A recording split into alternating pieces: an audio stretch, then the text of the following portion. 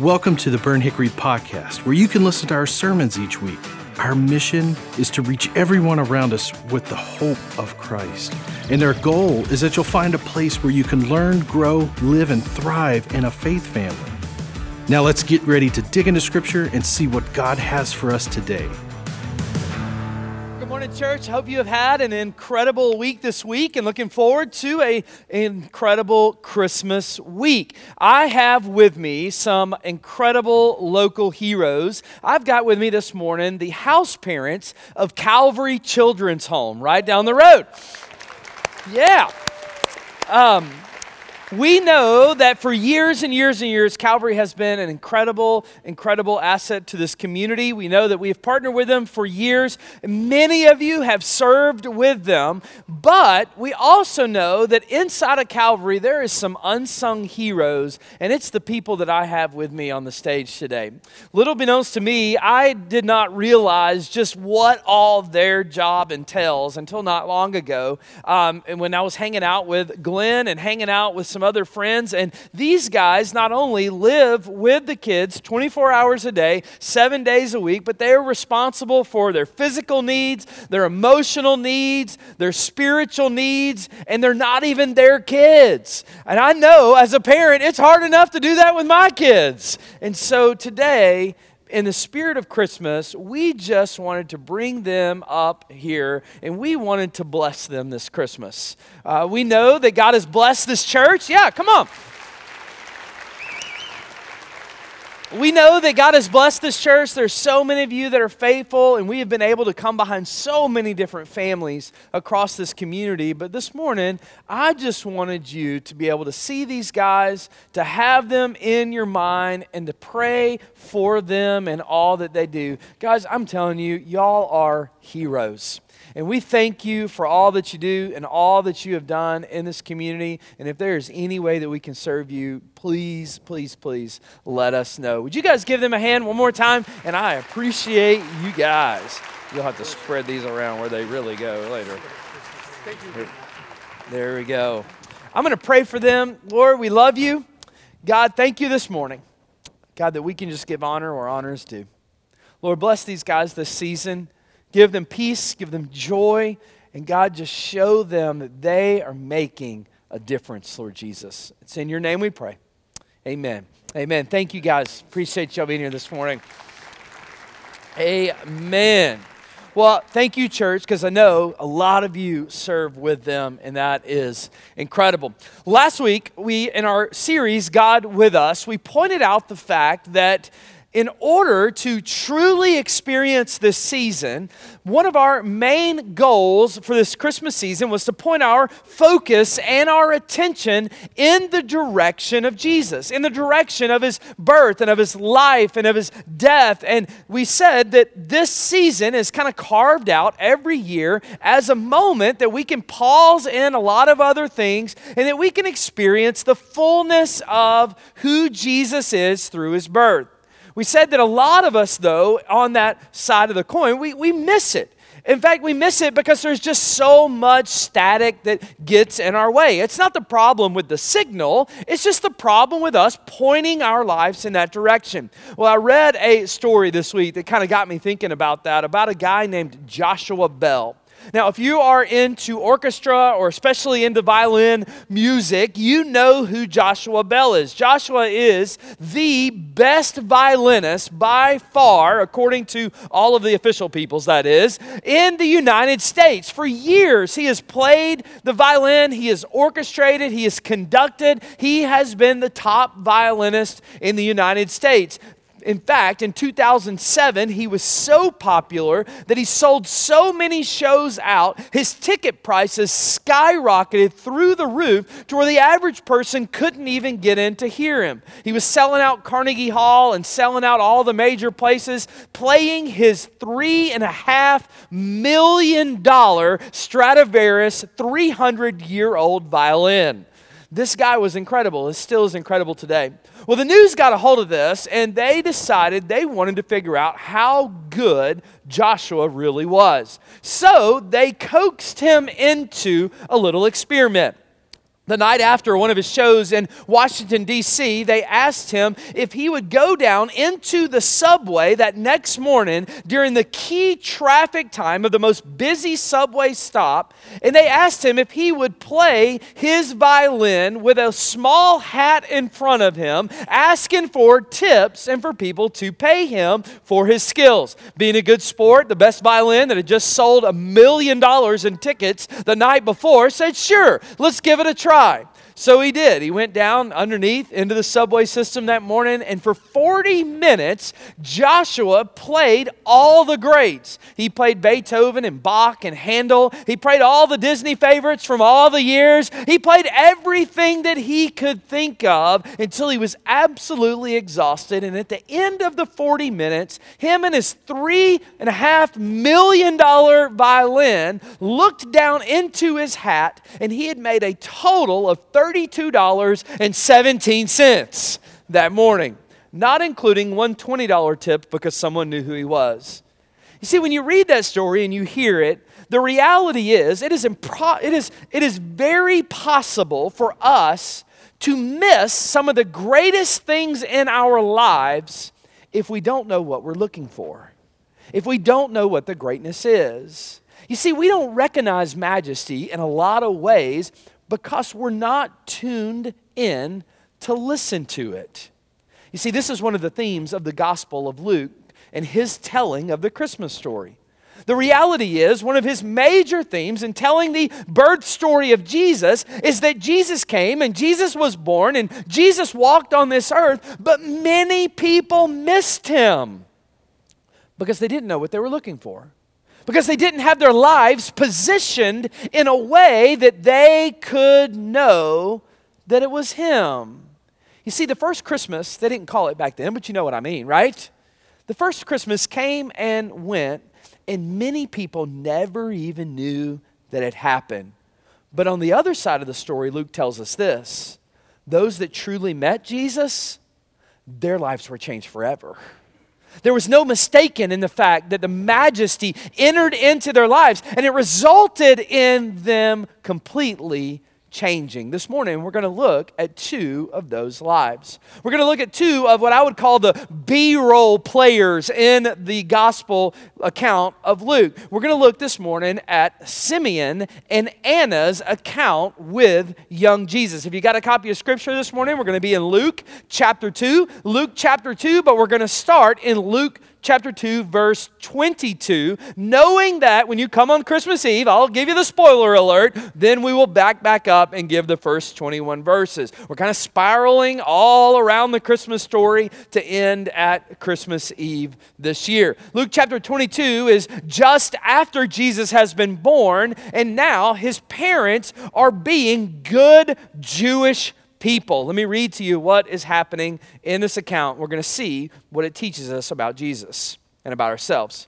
Luke 2 verse 22 says this: when the time came for the purification rites required by the law of Moses, Joseph and Mary took him, that's Jesus, to Jerusalem to present him to the Lord, as it is written in the law of the Lord.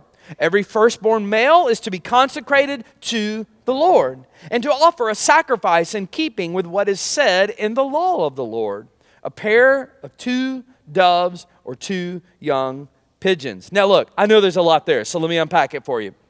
Here's what this is saying to us. According to Leviticus chapter 12, you know Leviticus, right? According to Leviticus chapter 12, the Bible tells us that God had commanded every Israelite family to dedicate their firstborn child to the Lord. They said that they were to bring a lamb with them to the temple. They were to have that lamb sacrificed, and it would be a symbol of them preparing their hearts and saying that God had delivered us. Now, of course, this goes back to God delivering the Israelites in Egypt. If you remember right, God took his people, the Israelites, they were in bondage, and one of the curses and one of the things that he used to get them out of bondage, the last one is that he would send the death angel to take all firstborn males except for those that were to have the blood of the lamb spread on the top and down the sides of their doors, and that he would spare them.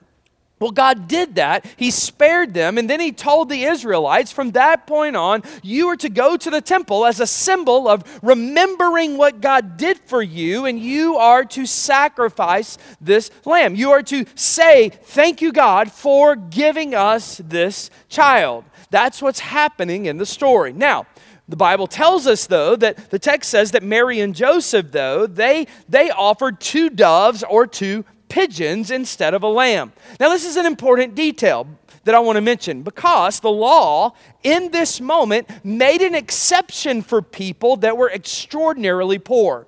Now look, this wasn't like the people that went to Disney and couldn't do it. This was like the people that were really, really poor and they could not afford a lamb. So the law said, instead of a lamb, you can bring this pair of birds and you can sacrifice them as a commemorative moment, as a purifying moment, as a thank you, God moment. And I want you to notice something of what this is doing to us because there's not many points in the Bible that points this out.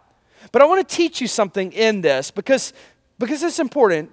What this is showing us is that Jesus was born incredibly poor. Incredibly poor. So when you see the birth of Jesus, don't think that Jesus was born into this royal household up on the hill, into the castle. Jesus wasn't born to the Caesar or to the most important whoever's of the land. Jesus wasn't even born to the middle-class suburban family. He was born poor.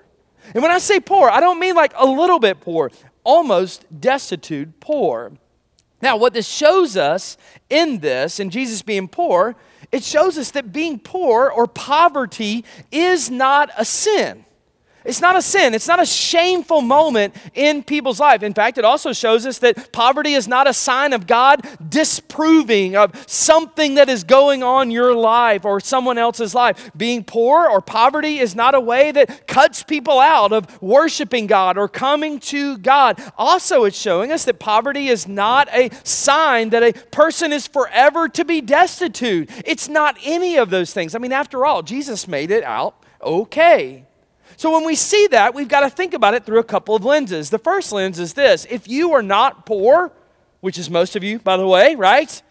If you're not poor, we got to be real careful in judging the condition of other people. In fact, let me just say it a little bit stronger than that to say this: it is not your role to judge other people's condition.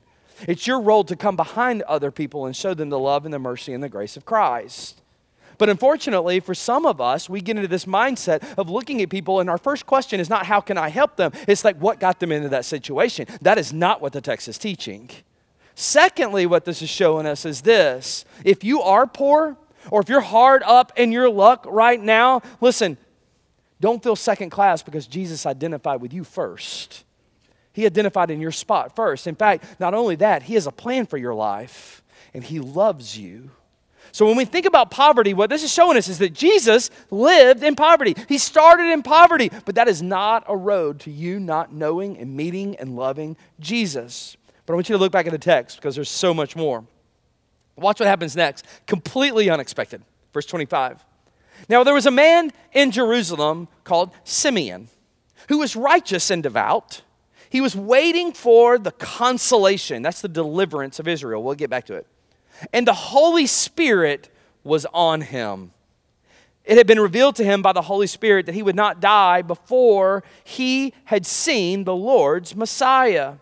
Moved by the Spirit, he went into the temple courts, and when the parents brought the child Jesus to do for him what the custom of the law required, Simeon took him in his arms and praised God, saying, "Sovereign Lord, as you have promised, you may now dismiss your servant in peace. For my eyes had seen your salvation, which you have prepared in the sight of all nations, a light for revelation to the Gentiles," that's me and you, "and the glory of your people, Israel." Now, this is a little bit crazy, okay? And we can't just read this as a flat event. We got to really kind of see what's going on in the story, okay? Here's what's happening. Mary and Joseph have come into the temple to sacrifice this purification rite, this thank you for our son rite. for Jesus, right? They're in the temple. There are hundreds of other families doing the same thing with their firstborn. And all of a sudden, this old guy runs up and he grabs Jesus out of their hands. I hope this is what you're seeing. This is what's in the text, right? He grabs Jesus, he lifts him up like Simba, right? And he is saying, he is praising God, he is honoring God, and he is praying. Now look, I know this is a complete older lady thing, right? This is what you guys do, right? You pinch, you kiss, you grab, without permission, I might add, and then you say things like, I could just eat you up, right? I mean, that's a kind of an older lady deal. COVID kind of cured us of that, thank goodness. But here's the deal. If you are an old guy and you do this, you're just weird, all right? You are weird. It's not what you do, all right? It's not what you do. But it is what Simeon does. But he doesn't do it randomly. He doesn't do it just because. He does it because God had spoken to him. Because God had showed him who he was in front of him, and out of the overflow of Simeon's heart, he was automatically responding to who was in front of him, which I might add, here's another little tidbit of thought that's not in your notes. When you truly meet Jesus, you can't handle but worshiping him. It's what's happening in Simeon's life. So don't think of Simeon as this crazy old guy that is running up and just grabbing Jesus, although that's what he did. Simeon is following the Holy Spirit. The Holy Spirit had spoken to him. In fact, write this principle down. It's important. It's the Holy Spirit of God that gives us clarity and insight into the things of God. It's the Holy Spirit of God that gives clarity, that means making things clear, and gives us insight. That means making things that we didn't know, now we know. That's his role. What does that mean? That means the Spirit is there to guide us. It's there to help us in understanding. It means that the Spirit's role, the Holy Spirit in my role and your role as a follower of Jesus, is to bring things that are unclear in our past into clarity. It's to make things that are hard to grasp into clarity. It's to bring things to light. In fact, let me read it again in verse 26, show you what happened. Watch Simeon. It had been revealed to him by the Holy Spirit that he would not die before he had seen the Lord's Messiah. They'd been looking for this for years. Verse 27, moved by the Spirit, he went into the temple courts. You notice something was revealed to him, and then there was an action that happened in his life. You see, it was the Holy Spirit that placed Simon in a spot to experience Jesus and gave him the heart to understand it. Church, listen real closely to me. The only way that you can truly understand the things of God is because of the Spirit of God. That's it. That's why things seem so foolish to those people who don't know Jesus, because they don't have the Spirit of God. It's what it's telling us right here. And here's the irony of the whole situation. I love it. I know you've already caught it, but let's talk about it anyway. The irony of this whole situation is that this whole event was situated around a firstborn son being brought to the temple and a lamb. Does this ring a bell to anybody? Do you see what's happening in the temple, right? You see what's happening in the temple is that all of these people that are in the room are going through the same ritual, but they're missing Jesus. You see the ritual, right? They're in the temple of God, which is a holy place that represented the presence of God, which that's who Jesus is, I might add. They are bringing the Lamb of God to the temple to be sacrificed for God, which I might add, that is Jesus for our sins. And they are doing what? They are bringing their firstborn, which is who Jesus is, to God that he gave us. But the irony is, all of them that are involved with this religion rite were missing Jesus. They were missing Jesus. Here's the point I just want to show you in this. The point is this. Many of us miss Jesus because we're so hung up on our rites and our religion and our tradition that we don't see the one that it's pointing to. And his name is Jesus. That's the whole thing here. You see, here's the deal. Rites and traditions, they're incredible. They really are awesome. But in the middle of them, if we miss Jesus, then they're trash. They're trash. Here's what I mean by that. They're dangerous. Do you know why? Because everybody in that temple that day thought they were doing right, thought they were getting everything right, thought they were walking through all the motions, yet the presence of the Messiah was in their midst, but they missed him. They missed him. Do you see the point of this? what do we do in many places in our lives? We come to a place that we are to worship Jesus, to love Jesus, to honor Jesus, but in the middle of all of it, because of everything that is clouded and everything that is distracted, and because the World Cup game is going on, we are missing Jesus. We're missing him. So here it is. This goes from Christmas pageants to Christmas parties to Christmas decorations to Advent readings to Christmas Eve services. If these things are only pointing you to a season and a religion, that you're pointing you away from Jesus. They're pointing you away. And listen, we need the Spirit of God to do what? To point us to the majesty of Jesus. To point us to who Jesus is. Let me encourage you this week. Let me give you a prayer to pray this week. God, show me yourself. Man, would you just put that in your prayers this week? God, show me yourself. Let me see you. Let me experience you. After all, that's the Spirit's role. Some of us think, man, I just keep bothering him with this. I keep doing all this. Listen, that's the Spirit's role in your life. After all, listen to this. John 16:13. Listen to what Jesus told his disciples. He said, but when he, the Spirit of truth, comes, he will guide you in all truth. That's his role. But listen to this, though. How much more, this is Luke 11:13, how much more will your Father in heaven give the Holy Spirit to those who ask him? Do you see it? The role of the Spirit is to guide you in truth, but our role is to ask the Spirit to lead us. You need him to show you. And keep going in the story, though. Verse 33. Watch what happens. The child's father and mother marveled at what was said about him, and then Simeon blessed them. He said to Mary, his mother. Now, Simeon's talking to Mary. That's dangerous. Here it goes.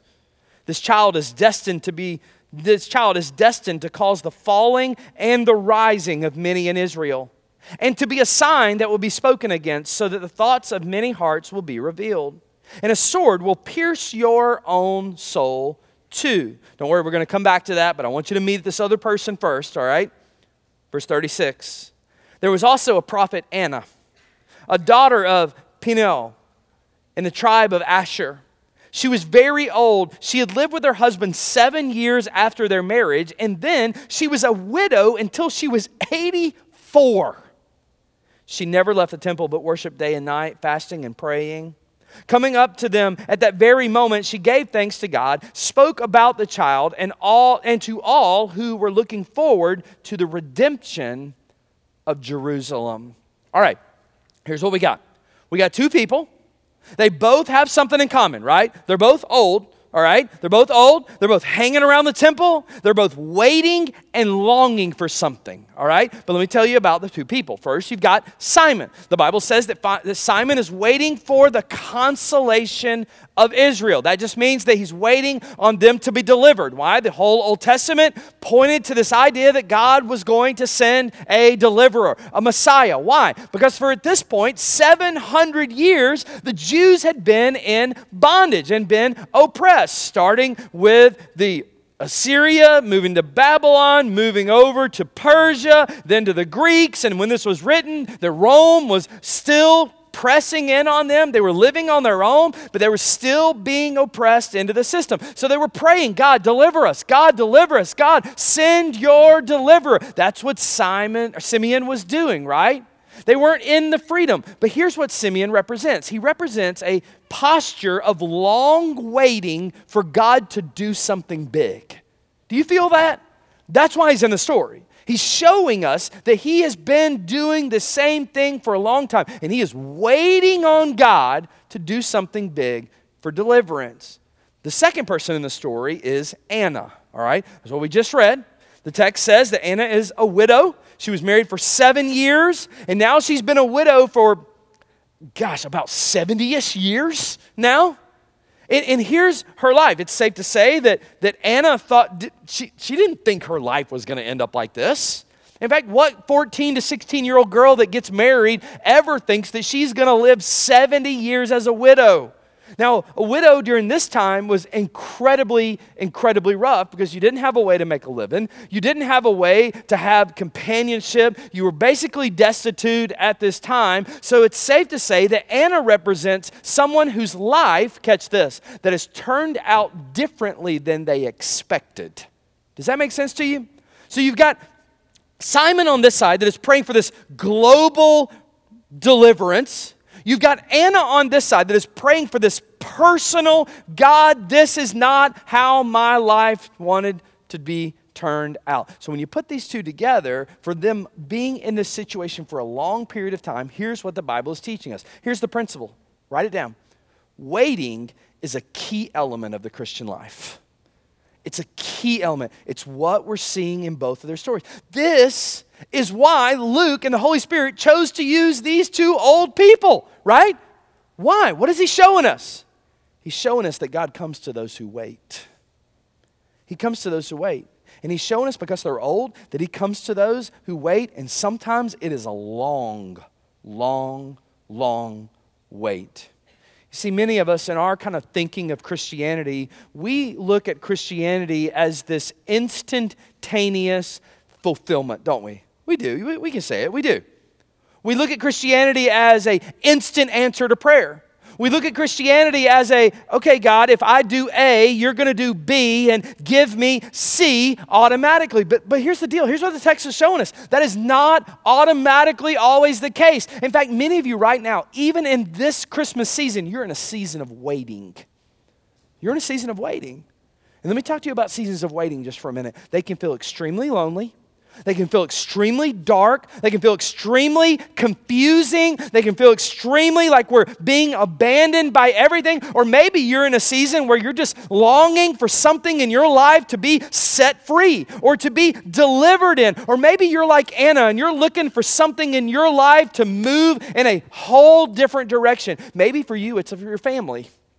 Maybe your family has been so messed up for so long and you have been waiting and waiting and waiting and nothing is happening. Maybe for you, you're waiting on a prodigal to come home and you've been waiting and waiting and waiting and it's just not happening. Maybe for you, it's your health and you've been waiting and waiting and waiting and it doesn't seem like God is doing anything. Maybe for you, it's you're grieving over the death of a loved one or a spouse or a child or a parent and you've been waiting and you've been waiting. I don't know what yours is. Or maybe for you, you've tried everything in the waiting. You have gotten counseling. You have gotten all of the help you can. You've prayed all you can. And now you're saying, Matt, it just hasn't gotten any better. Listen real closely to this next principle. God sees you.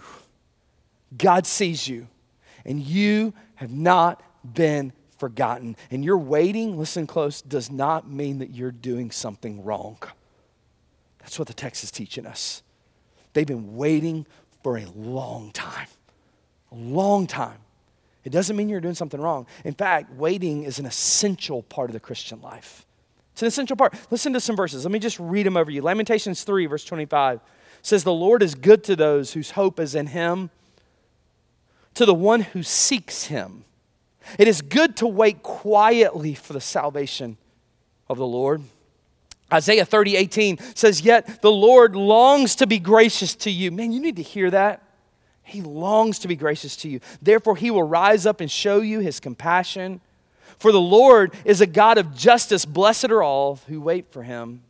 Isaiah 49:23 says, "Those who hopefully wait for me will not be put to shame." God, listen to this, church. God will not disappoint those who wait on Him.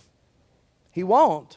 He's not going to let you be put to shame. And in fact, listen to this. No one who has ever waited on God has ever been let down. And I promise you, you're not going to be the first. You're not. Listen to what Bonhoeffer said, German theologian. He said the Advent season is a season of waiting, but our whole life is an Advent season. That is a season for waiting for the last Advent, the time where there will be a new heaven and a new earth. You get it, right? Waiting is part the Christian life. Not only are we waiting for God to do something physically, but we're waiting for Him to return. And Christmas reminds us that yes, we have a lot to be thankful for, but it also reminds us that we are waiting for God to make things new. And He will not disappoint. He won't disappoint. That's what the story is, right? Simeon and Anna, both, they've been waiting, and now God is moving. But on top of God not forgetting you, write this down, God's answers, write this principle down, do not always match our finite or limited expectations.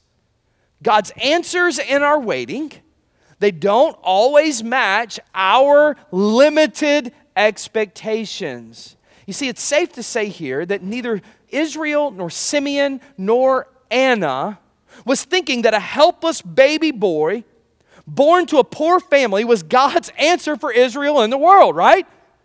But he was. He was. You see, what Israel, Simeon, and Anna thought that they needed was some sort of physical deliverance. But do you know what they really needed? They really needed to be restored to God. You see, the point is here, what you need most and what I need most is not always what I'm asking God for. Otherwise, we would always ask the things that God wants to do. What the point is this, what we need most is full restoration from God. And full restoration from God is what brings us into peace with God. In fact, our friend Blaise Pascal said it incredibly right when he said there's a hole in all of our hearts that can't be filled by religion, it can't be filled by money, it can't be filled by happiness, it can't be filled by relationship or success. It doesn't fill it. Only Jesus fills it. That's what he said about it. And you were created for God. You were created for this Jesus that Simeon happened upon through the Holy Spirit in his life. And now this Jesus is asking you, where is your life? And how does your life look like? And is there room for God to take up a dwelling place for him? But let me show you the promise. Because the promise isn't just wait. The promise is he will bring you peace. Look at verse 28. Simeon took him, that's Jesus, right? Into his arms and praising God, saying, Sovereign Lord, as you have promised, you may now dismiss your servant in peace. For my eyes have seen your salvation. What happened in Simeon's life? The Spirit opened up his eyes. He responded. The Messiah is now in his arm. And look at what he brought, because this is what we want most. We might not say it out loud. God brought peace. He brought peace. He opened his eyes. Do you realize that that's what we really desire more than anything in our lives? I know you think it's riches. I know you think it's the next promotion. I know you think it's your family coming back together, whatever it might be, right? And all those are fabulous things.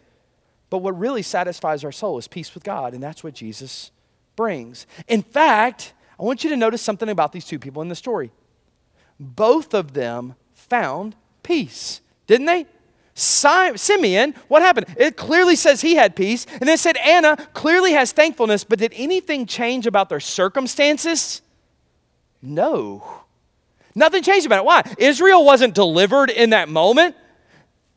Anna didn't get a new husband automatically. None of that happened in their lives. What happened? Peace came into their lives. Listen closely. You know what this taught me this week? If I'm waiting on my situation in life to change to bring me peace, I will always be disappointed.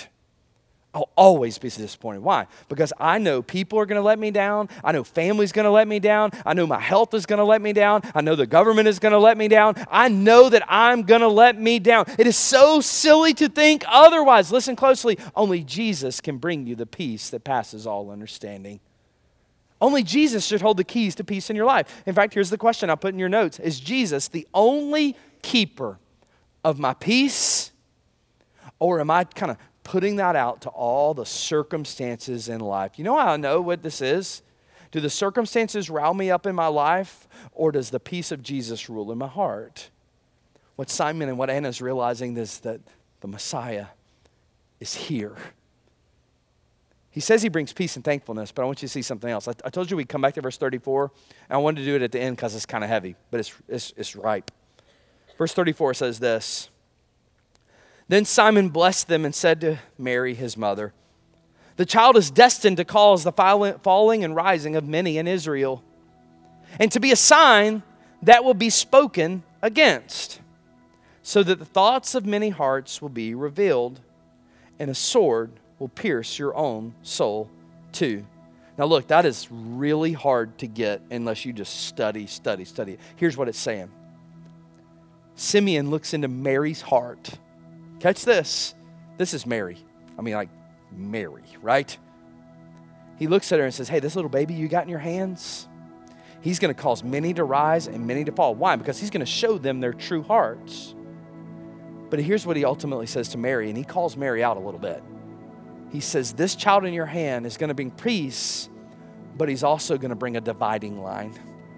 He's going to bring a dividing line. So, Matt, why would it bring a dividing line? Here's what he's going to do. He's going to show people their hearts, but he's going to give them a chance to walk with him. That's the dividing line. Why? Because none of us love to be told what to do. None of us love to be told that there is a way that we must walk. But that's what he's saying. Even to Mary, he's saying even your soul is going to be split down the middle because of this kid. What is he saying in that? Some homework this week. Read Mark 3, verses 21 through 31. It's where Mary and her brothers, Mary and Jesus' brothers, actually think Jesus is crazy for his claims. And Jesus calls them out. Listen, church, here's what this means for us. None of us are immune to the dividing line of Christ in our souls.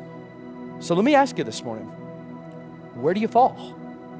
Is Jesus the Prince of Peace in your life? Have you come to a point in your life where you have said, yes, Jesus, you are mine. I realize that while I may be waiting, I am waiting on you and you are Lord. Or are you still operating in the fact that you are the Lord of your life? Jesus says you can't have it both ways. Either I'm Lord of all, this is the dividing line, or I'm not Lord at all. In fact, here's the question. What side of the line am I on? What side of the line? Say, Matt, that's kind of harsh. It's not harsh when there's a solution that's offered, when there's a way to walk it. John 3:3 says, very truly, I tell you, no one can see the kingdom of God unless you are born again. So let me ask you as we get ready to close this service and move into the Lord's Supper. Do you know Jesus? Has there been a time in your life where the peace of Jesus, the salvation of Jesus has washed your sins away? If you don't know Jesus, listen, you can. You can know him. He's the dividing line, but he's the Prince of Peace, the Savior of the world. In fact, he wants you to know him. Would you bow your heads and close your eyes with me just for a second this morning, just to focus us in on the Lord? And I just want to ask you this morning, do you know Jesus? Has there been a point in your life like Simeon's where you've come into the presence of Jesus and he has changed you? Has there been a point like Anna's life where you can't help but to be thankful and tell others what he has done to redeem you? Or are you just about the rites and just about the religion? Do you need to give your life to Christ this morning? Maybe if that's you this morning, you just need to say something like this. Lord Jesus, I know that I'm a sinner. And I know that you died for me.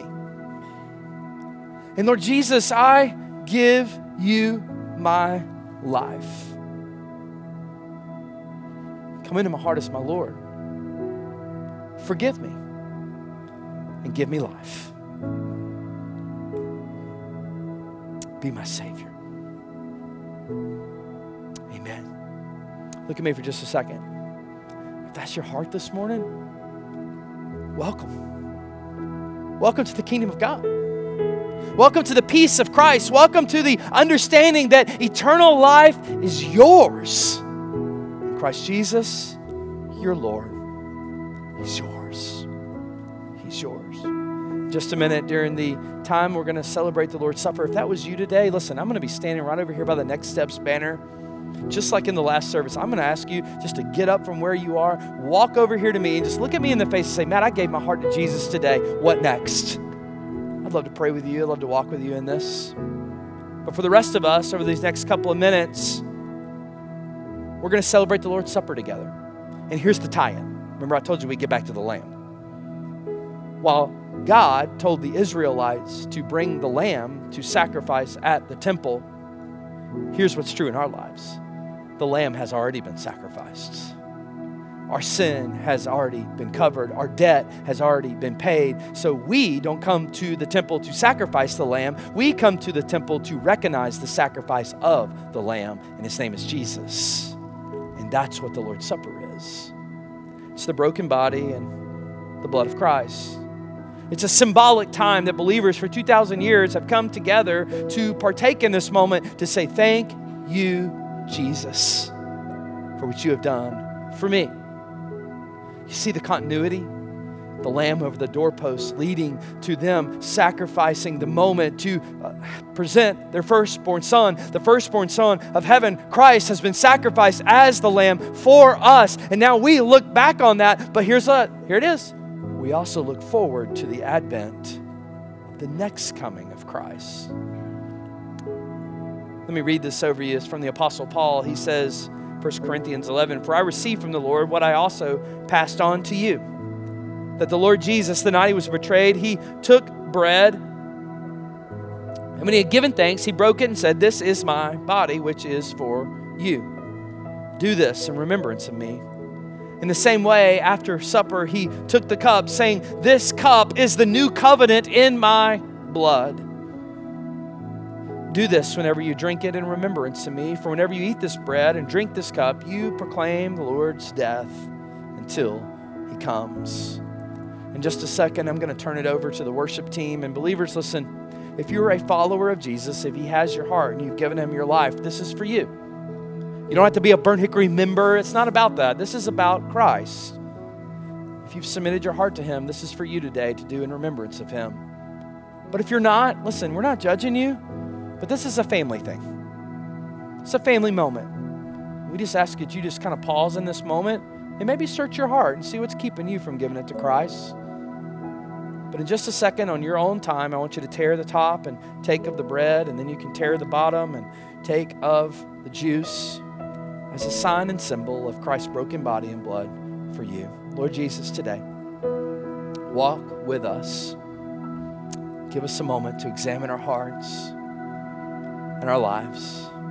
We thank you for being the Lamb that was slain for us. Lord Jesus, the Sar Shalom, bring us peace in the midst of all of the craziness. It's in your name. Amen. You partake as you need it. There's some deacons around the room if you did not receive one on the way in. Thanks for listening to this week's sermon. Were you inspired? Maybe you've got questions. Do you want to know more about Jesus? Then we'd love to hear from and connect with you. So take the next step with us by visiting burnthickory.com/next. Again, thanks for listening. And hey, stay tuned by subscribing and stay up to date by downloading the Burnt Hickory app.